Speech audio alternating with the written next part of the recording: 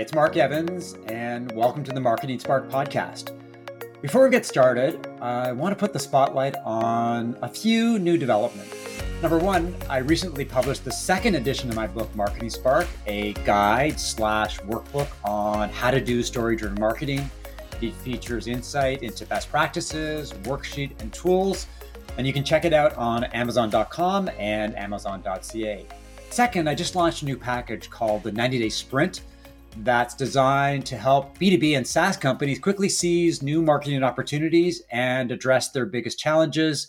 Visit marketingspark.co to learn more. Now to the podcast. I spend a lot of time, probably too much time, talking about the importance of brand positioning and messaging.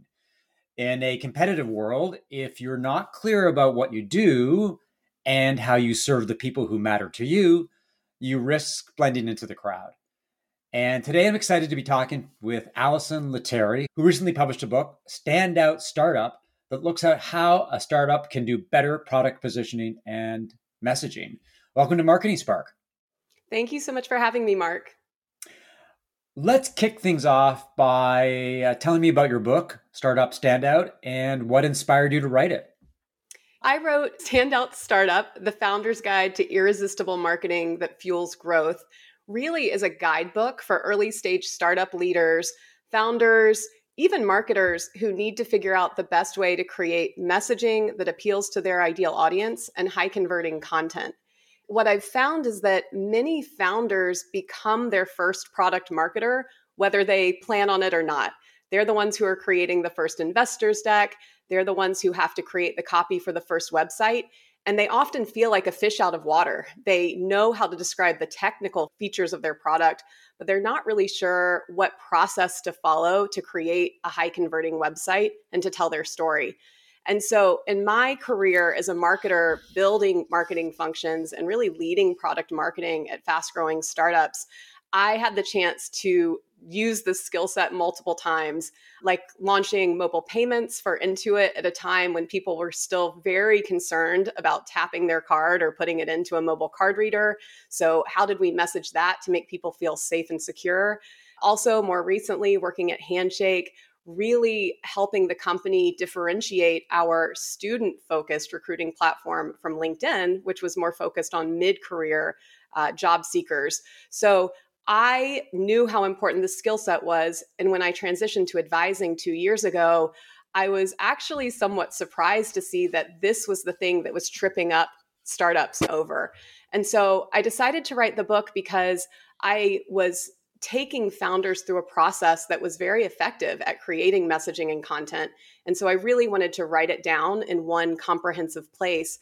But I also wanted to get it into the hands of more startup leaders that I know I won't be able to work with, but who need the right process to follow. And I felt like I could really help accelerate their marketing with a book like this. In the book, you say the biggest thing standing in the way of a startup's growth is often messaging, not product. And as somebody who spends a lot of time focused on content and the importance of messaging and positioning, it totally makes sense to me. I come across a lot of companies and websites, and the messaging is confusing, incoherent, and uninspiring. And as a result, it turns people off as opposed to turning them on. And I'm curious about why messaging is such a big problem or challenge for so many companies, because people like you and me look at this as a no-brainer. But for a lot of entrepreneurs, it's something that they continue to struggle with. Why is that? Messaging is one of the most important customer-facing touch points a startup has with their ideal customers. And so what happens once a startup finds product market fit and knows that there's this set of customers who love their product and who are getting a lot of value, the next step is really to go out and acquire more of those customers and then retain them once you have them. And so almost immediately, a founding team is trying to figure out the right way to describe their product in a way that attracts those customers. But as we know, startups move very quickly. The product changes very quickly. And the messaging that you start with is not the messaging that will carry you through sometimes even the whole first year of your startup and sales. And so I say in the book that messaging is a really essential founder skill set because there are so many times in the growth of a company that you will need to adjust, whether it's for a specific feature launch or actually repositioning the entire product. And that can happen simply because your team is really great. They're launching new features and the product is becoming stronger. And so you need a new way to describe that value so customers really get it. It can also happen because your competition changes. And I actually see a lot of companies who were very innovative and unique at the beginning when they launched, but then copycats come in or other competitors shift, and now they need new ways to explain how they're differentiated.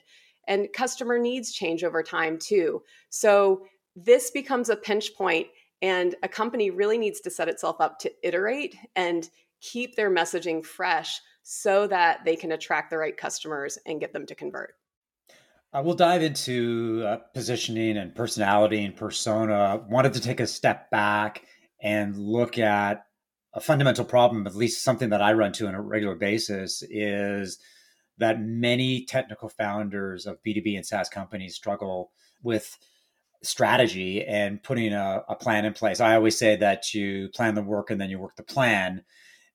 But I find in my experience that a lot of companies, especially early stage companies, are so anxious to drive leads and brand awareness and sales that they lean hard into tactics. And in the process, they skip over or pay little attention to putting together a marketing strategy. And I'm wondering what your thoughts are about that topic, and what are some of the most important high value changes that early stage B2B founders or SaaS founders can make to their marketing strategies? I see the exact same thing happening, this jumping to tactics. And lots of times, my first conversations with the founder is, I know I need to be getting more leads on LinkedIn. How do I do that? Or I know I need a PR strategy. Where do I start? And I think part of this comes from founders not having a framework or having an understanding of how to put together the pieces of a marketing strategy. So they go straight really to lead gen. How do I get more customers? I've heard of these channels that can help me do that. And when you jump straight to lead gen, you really miss the opportunity to think about the full funnel and create a smarter, more efficient marketing strategy. So that's one thing that I work with founders on, is really using a very simple but powerful framework to think about the entire strategy. And what I advise is think about the 5 phases of a customer journey. So start with, how are you going to attract net new customers into your product? How do you capture the attention of your ideal customer and make them know that your product is available and hook their interest so that they're open to learning more? And then the second phase is really nurturing. So now that you have their attention, what is the experience and what's the set of content steps that you're going to take someone through to really make them understand why your product is better for them and create that desire? And certainly in a B2B company, that's warming them up for a really great sales conversation that comes in the next phase, which is convert. So now that you have someone's attention and there's preference for your product, what are you doing to close that sale or get that sign up? And then the 2 phases of the funnel that often are overlooked, I think, in the early days are, once you have a customer, step 4 is, how do you onboard them effectively so that you can accelerate time to value, create that stickiness with your product, and also really help them understand how to use the product over time so they become a long-term customer. And then stage 5 is really engage. So hopefully this is the longest phase that a founder in a company needs to think through.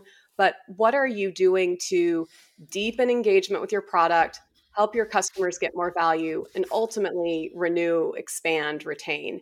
And so even just having that 5-stage funnel in mind and thinking, where do I need to focus most right now? Where is there friction, or where are we behind most in our metrics?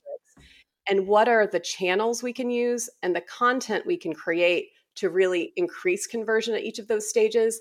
That gives a technical founder more of a frame for thinking about all of the pieces and how they fit together.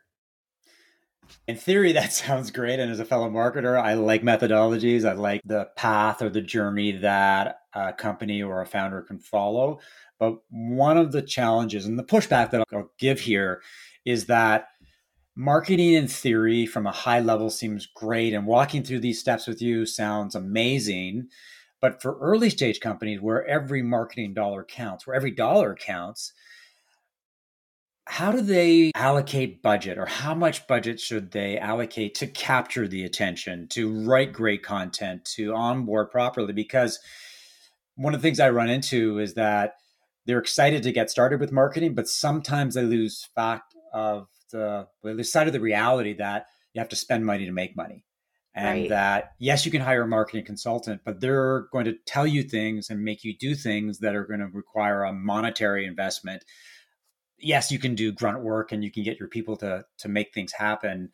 But how do you address that when the reality is that some of these companies may not have a lot of money for marketing, or they don't want to spend a lot of money on marketing, but they want all those other things to happen?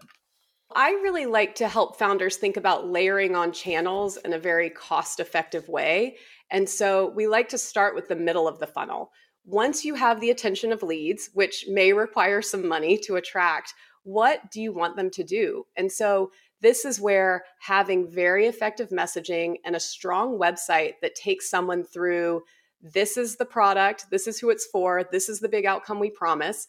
And then these are the benefits of using our product and how it's differentiated from the alternatives. Then these are all the proof points that show that we can deliver this. These are the features that deliver these benefits. These are our customer stories and endorsements, press, other proof points that show that we've been able to help customers get this value. And then ultimately leading to a strong call to action, which is likely a sales conversation. But you have to start with what do you want someone to do once you have their attention? And that doesn't necessarily cost agency time or paid advertising resources. That really is just about a team resource allocation. How do you spend time doing that? And then, as I mentioned earlier, onboarding, sometimes overlooked, but make sure once you have a new client, a new customer, you have an effective onboarding plan, whether it's with an account manager or through content and other resources that can really get a user up to speed quickly.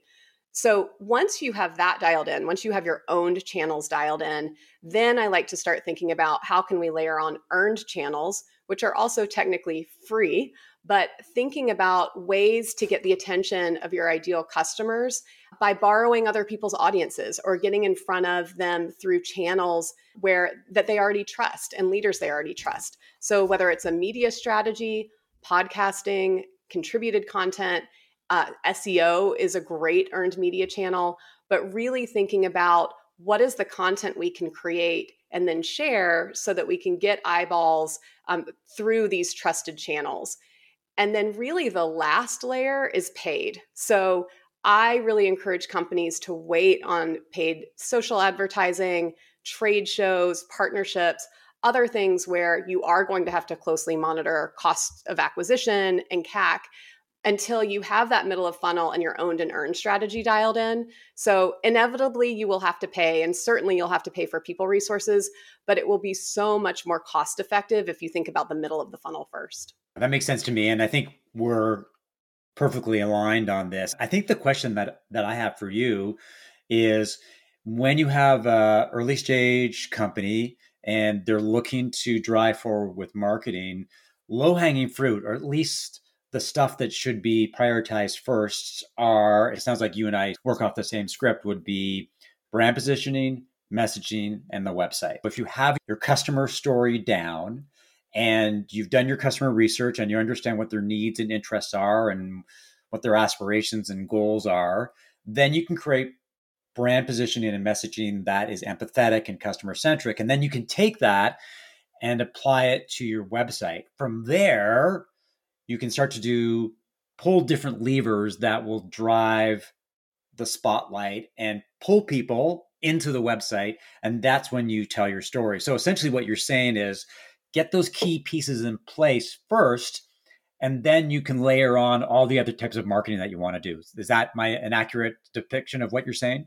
That's exactly right. We always start with defining the 3 Ps, as you mentioned, because without knowing your persona, knowing your positioning, and knowing your personality, it's really challenging to answer questions like, is this messaging explaining our product in a way that's valuable to someone who we want to buy it?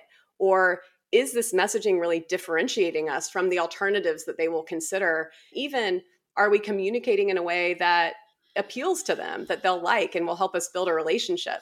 The 3 Ps, the first place to start, and I think all great marketing decisions go back to, who is the person you're trying to influence? Who are you trying to provide value to? For a B2B company, you need to start by defining your ICP.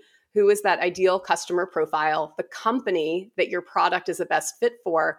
But you don't sell to companies, you sell to people. And so identifying the buying committee, who is the main decision maker in the process of buying the product, and who is that primary advocate within the company who is going to find out about your product. They're going to likely lead the internal process to get buy-in for using it. And once you know who that person is, I work with companies to figure out what are their pain points, and not just the functional pains, not just the jobs to be done, but also the emotional and social challenges that they're facing as a result of not being able to get those jobs done. And you need to know those things because messaging needs to speak to how much better are you going to feel? How much easier are things going to be once you have a product like this in your world? It's accomplishing these tasks, but it's also making your team collaborate more effectively and saving time and relieving stress. So you start with the persona process, and then moving into the positioning process, you really need to understand what are the products that person is considering when they're comparing your product to alternatives. And sometimes I think companies get hung up on what category are we in? Do we need to create a category, et cetera? But I say the simplest place to start is really get clear on who are you being evaluated against and what makes your product a better fit for that person than those alternatives. And it's surprising that I find a lot of my clients aren't clear on that or aren't very confident about that before we work on this process. But you need a lot of conviction about what positions you as stronger and what attributes make you the hands down best choice for a customer over the alternatives to be able to make that really prominent and clear on your website and your sales deck and in other collateral. So that's the positioning piece. And then once you have those, you can define a brand personality that is very appealing to that customer, builds authority, but also builds connection, and that is this additional X factor that highlights your differentiators. And so when you have those things, you can move into creating a messaging framework that hits on those most important, valuable differentiators. And frankly, once you have the messaging, creating an updated website that reflects that messaging, a sales deck that walks through that messaging, and even content that really emphasizes, again, the value of the product, the success stories, becomes pretty easy because you have all of those key foundational decisions made and pieces in place. I think one of the challenges that I run into as someone who does brand positioning and messaging is quantifying the effectiveness or the success of those exercises. We live in a data-centric world. As marketers, we have increasingly dependent on dashboards to tell us what to do, and data influences a lot of our decisions. But I think what we're painfully discovering is that there's some things that you can quantify and some things that you can't, and not everything can be measured. And I think one of the biggest challenges that I face when talking to entrepreneurs about the value and the need for positioning and messaging is that sometimes it's not easily measurable, at least not right away. Sometimes it's just a feeling, the idea that you're more confident in the story that you're telling, or that it's just everyone seems to be excited and rallies around the new story. In your experience, how do you show clients that your work is successful, that it is doing what it needs to do when you can't point to data and say, hey, look at those KPIs that we established. We've hit them and we've exceeded them. That's a big challenge that you and I face. So what's your approach to that? The good news is I think there are some key metrics that you can point to in messaging and positioning updates.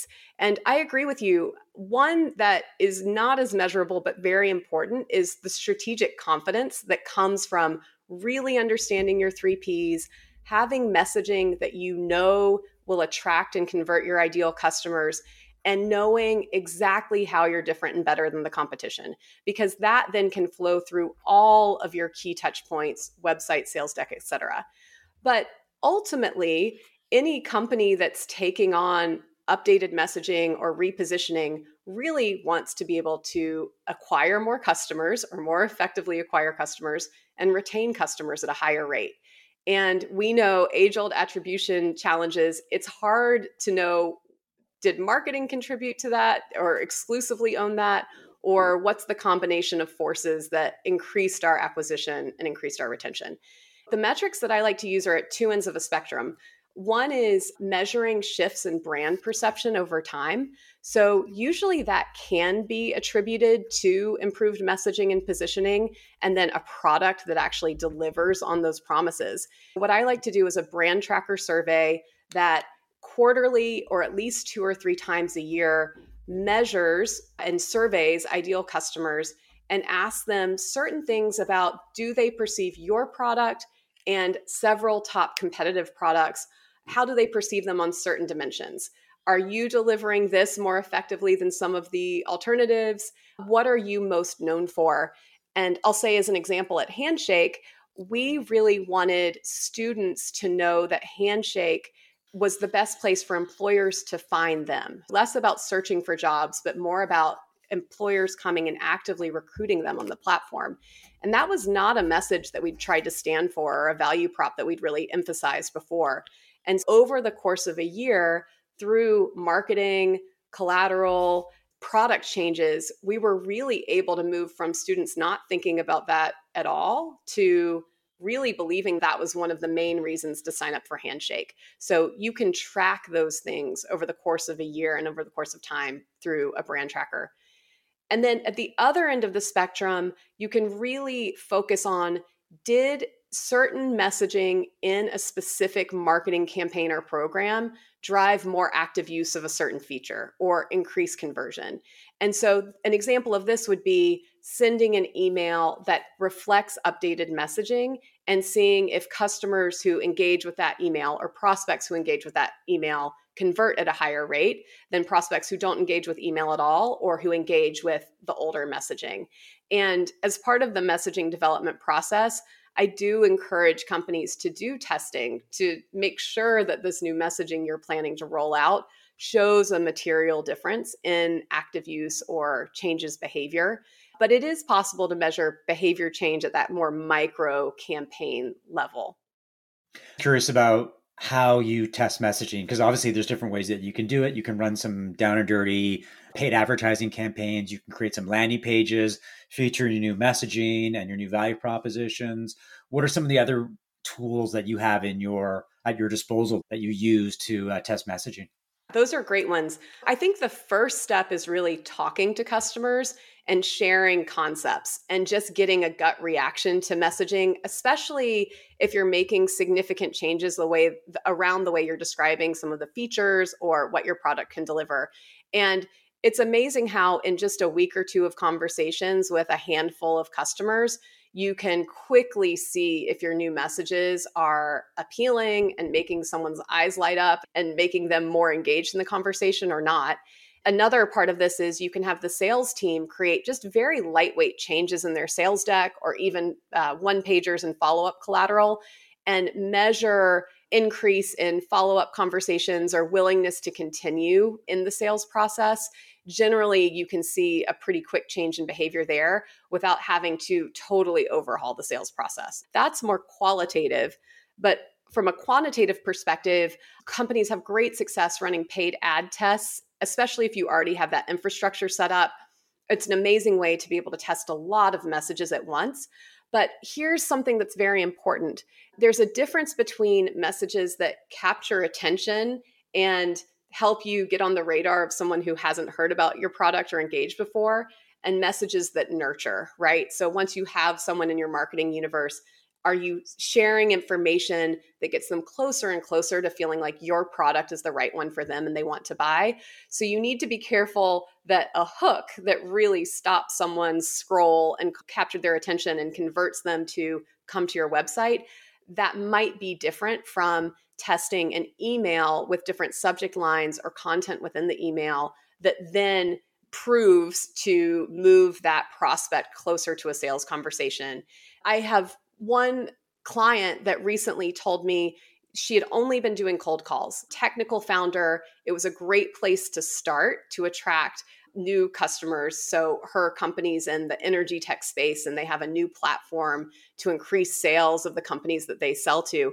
But once she created this inbound content motion, the proof for her was that leads that were coming in through inbound content were converting at a much higher rate than leads that were coming in through these cold calls. And so that demonstrated to her that the content was really warming people up for these conversations. And they already had a better sense for why this product was a better fit than people who she was reaching out to without any of the messaging.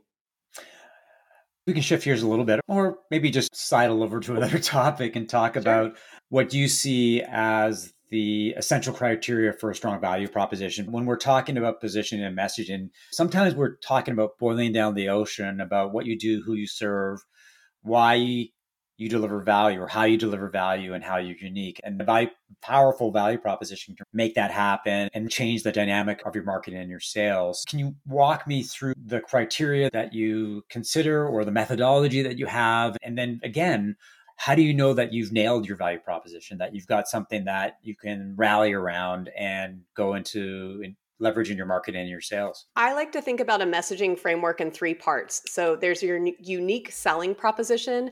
What's the headline about what your product is, who it's for, and the big outcome that it will deliver. So this is your USP. And then that's supported by three value propositions. So what are the biggest benefits of using your product and the reason that you deliver that outcome in a better way than the alternatives for this customer? And then the third part of the framework is really the proof points that show your product delivers those value propositions and that a customer will get the value that you've promised. And so when it comes to a great value proposition, I list 8 criteria in the book that I think are really powerful. So the first is the phrase should be results oriented. What is the benefit of using the product? And generally, if you start with either an action verb or a superlative, it will help you get there. It saves time. It increases revenue. It generates affinity. So thinking about a results-oriented statement. And then the second piece is it needs to be feature focused. So one of the best proof points for your value propositions is that you have features that deliver that value. And so as you think about rolling out campaigns and messaging over time, you want your features to reinforce the value you're delivering. So I mentioned that example earlier from Handshake. Over time, we were rolling out more and more features that helped employers find students more effectively. And so one of our value props was around finding students. And as we rolled out new features, we could show our customers that those new features were reinforcing that value prop. So think about, what are my main features and do they support at least one of these 3 value props that I'm creating? And then the next piece is they need to be desirable. So these need to be things that are very valuable to your customers, that solve the pain or deliver one of the gains that they're looking for. Then they need to be differentiated. So if you read these value props on a competitor's website and it described their product perfectly, then you've missed the mark, because you really need your value props to set your product apart and show that using your product delivers benefits in a unique way or delivers more benefit than the alternatives. The third and fourth thing are really important, or the next 2 things. They need to be durable. You don't want to be changing your messaging framework all the time, because it makes it more memorable in your customer's mind if they're hearing some of the top value props reiterated. Of course, you will need to update as material things change with your product, competition, or customers. But think over the next 6 months and make sure that these value props reflect where your product is going and the value you deliver. But they also need to be defensible. So think about, is this something that my competitor could easily replicate, or you have a sense that they're going to be delivering this? And make sure that you're creating value props that are not easily replicable so that they stand the test of time. And then the last 2 gut checks are are these distinct? So if you only have 3 value props, you want to make sure that they're each working hard and say something different so that you're really maximizing the messages you can get across while staying within this three-part framework. And then finally, comprehensive. So as you step back and think about, if these were the only 3 messages that my customers remembered about the product, would this make it clear why they should choose our product and how it will deliver value and why they should choose us over the competition? So that's the list of criteria. They're very interrelated, but I find that if you set out creating value props with those in mind and then evaluate against those criteria, they really lead you to value props that stand out and stand above. Another marketing area that I want to ask you about is that many B2B and SaaS companies have leveraged content marketing over the last 10 years. It's been the way that they have educated, engaged, and arguably entertained prospects and customers. And for a long time, that was a recipe for success. If you created content that quote unquote delivered value or insight, then it was a way of positioning your brand as a go-to resource and to drive brand awareness and thought leadership. The game has changed in the past year with the launch of ChatGPT, in that it has made it easy to create and scale content. Now, I would argue that the content isn't that good and that ChatGPT and generative AI are not shortcuts.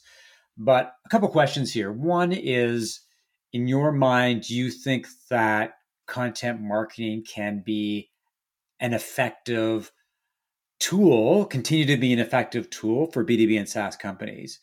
And then how do you define, everyone talks about value these days. You talk to a guy like Ross Simmons, who's a very well-known content marketer. It's about value. But my pushback to him and to other marketing leaders is, how do you define value? Because to one type of customers, value could be in-depth guides, and to other types of customers, it could be listicles that are easy to consume. Two-part question here. One, do you think content marketing is still a key and valuable tool for B2B and SaaS companies? And two, how do you define value when it comes to content marketing? I think content marketing is essential, especially as I'm working with early stage startups that are starting from scratch in creating their marketing strategy. Content plays a role in both attracting new leads, but also really moving them forward in the buying process. And so I like to think about creating a content strategy in 3 parts. It has to start with laying the foundation with your 3 Ps and your messaging. So first, you really need to know, who are you talking to? How are you different and better? What is the personality that you use to communicate consistently? And what are those key messages? But then you need to think about, what content do you need to create to move a person from one phase of the customer journey to the next? And without content, frankly, you're making your sales team work too hard. They're coming into a conversation where someone doesn't know much about your product. You haven't helped shape their thinking around what's different and valuable. And you also are potentially doing way too much to go out and prospect to find leads without having leads discover and come to you. So step 1 is understand what part of the customer journey you need to influence and prioritize that. And again, to attract leads, it's really about compelling hooks that speak to a problem or a symptom that they're having that makes them think, I want to know more about this. It feels like this could address something I'm dealing with. Or the nurture phase, which is really showing and proving that you deliver value and you do it in a better way than your competition. So that's part 1. Part 2 is really thinking about a core content calendar. What content, and this gets to your value question, what content can you create that is meaningful to your customer and answers questions they have, anticipates what they're going to need to move forward in the buying process, and that's timely and relevant? So as you think about each quarter of the year, what are seasonal milestones that are on your customers' minds or your prospects' minds? What's happening in their businesses that they care a lot about, whether it's peak season for them or it's a time of year where sales will be slow and they might be doing more internal work. So really being aware of what's on their mind and will grab their attention. And then deciding what intentional pieces of content you'll create that will help that customer move forward, but also piques their interest based on what's happening externally. And then the third part is really thinking about channel distribution. So you've got these core pieces of content that can help move someone forward in the sales process. But rather than thinking channel by channel, what do I create for LinkedIn? What types of paid ads do I create? What do I say at the panel at my next conference? Really think about how you can take that core content and splice it up, distribute it in different ways. So for instance, I'm working with one climate tech company that's come up with an assessment to help companies figure out where they are on the path to net zero. That content is an incredible nurture piece. It lives on their website and they pull people into it, but they've also spliced it up into hooks for paid ads on LinkedIn. It's been the source of multiple posts on LinkedIn, just organic social. They have had a webinar that they hosted speaking specifically about the steps of the assessment. And so that piece of content has helped them do a lot of things to bring in more prospects and nurture them. So I would say value at its root is what addresses a customer question or a prospect's question and moves them forward towards making a decision. Just wanted to circle back on the promotion angle, because it's one thing to create valuable content. It's another thing to get eyeballs on that content. Mm-hmm. And I think one of the realities of ChatGPT is there's way more content than there used to be 6 months ago or a year ago. Companies are pumping out content these days, and it's a very noisy landscape. You just look, for example, on LinkedIn, and the number of creators that are generating, so much content that it's a tsunami these days. So how do you get people to actually become aware of the content that your clients are publishing? It's one thing to put it on different channels and slice and dice it, but when you're in a competitive marketplace, how do you stand out from the crowd when it comes to actually getting people to read it or consume it? I really encourage companies to obsess over what their ideal customer wants to consume and where you can find those people. So there's no one size fits all content strategy. It really boils down to who are you trying to talk to within a company and what is the experience you want to lead them through to the point that they're talking to your sales team. So as an example, I'm working with a diversity, equity, and inclusion company who's the main person who they need to talk to is a director of DEI or learning and development within a company. But they also need to get on the radar of the chief HR or people officer as the decision maker in a process. And so they created, again, very important reports and data and other content that was interesting to a company that figures out why their tool is better than other DEI training services. But then for the directors, they were creating webinars and experiences and putting that out on LinkedIn and reaching out to very specific people to pull them in to register for those conferences. Whereas the HR decision makers, the chiefs, were not necessarily going to sit on a webinar for an hour in the middle of the day. And so inviting them into special experiences at conferences that were a bit more exclusive, or dinners or other things that really help them feel like they'll be in a group of thought leaders and will learn a lot during that time.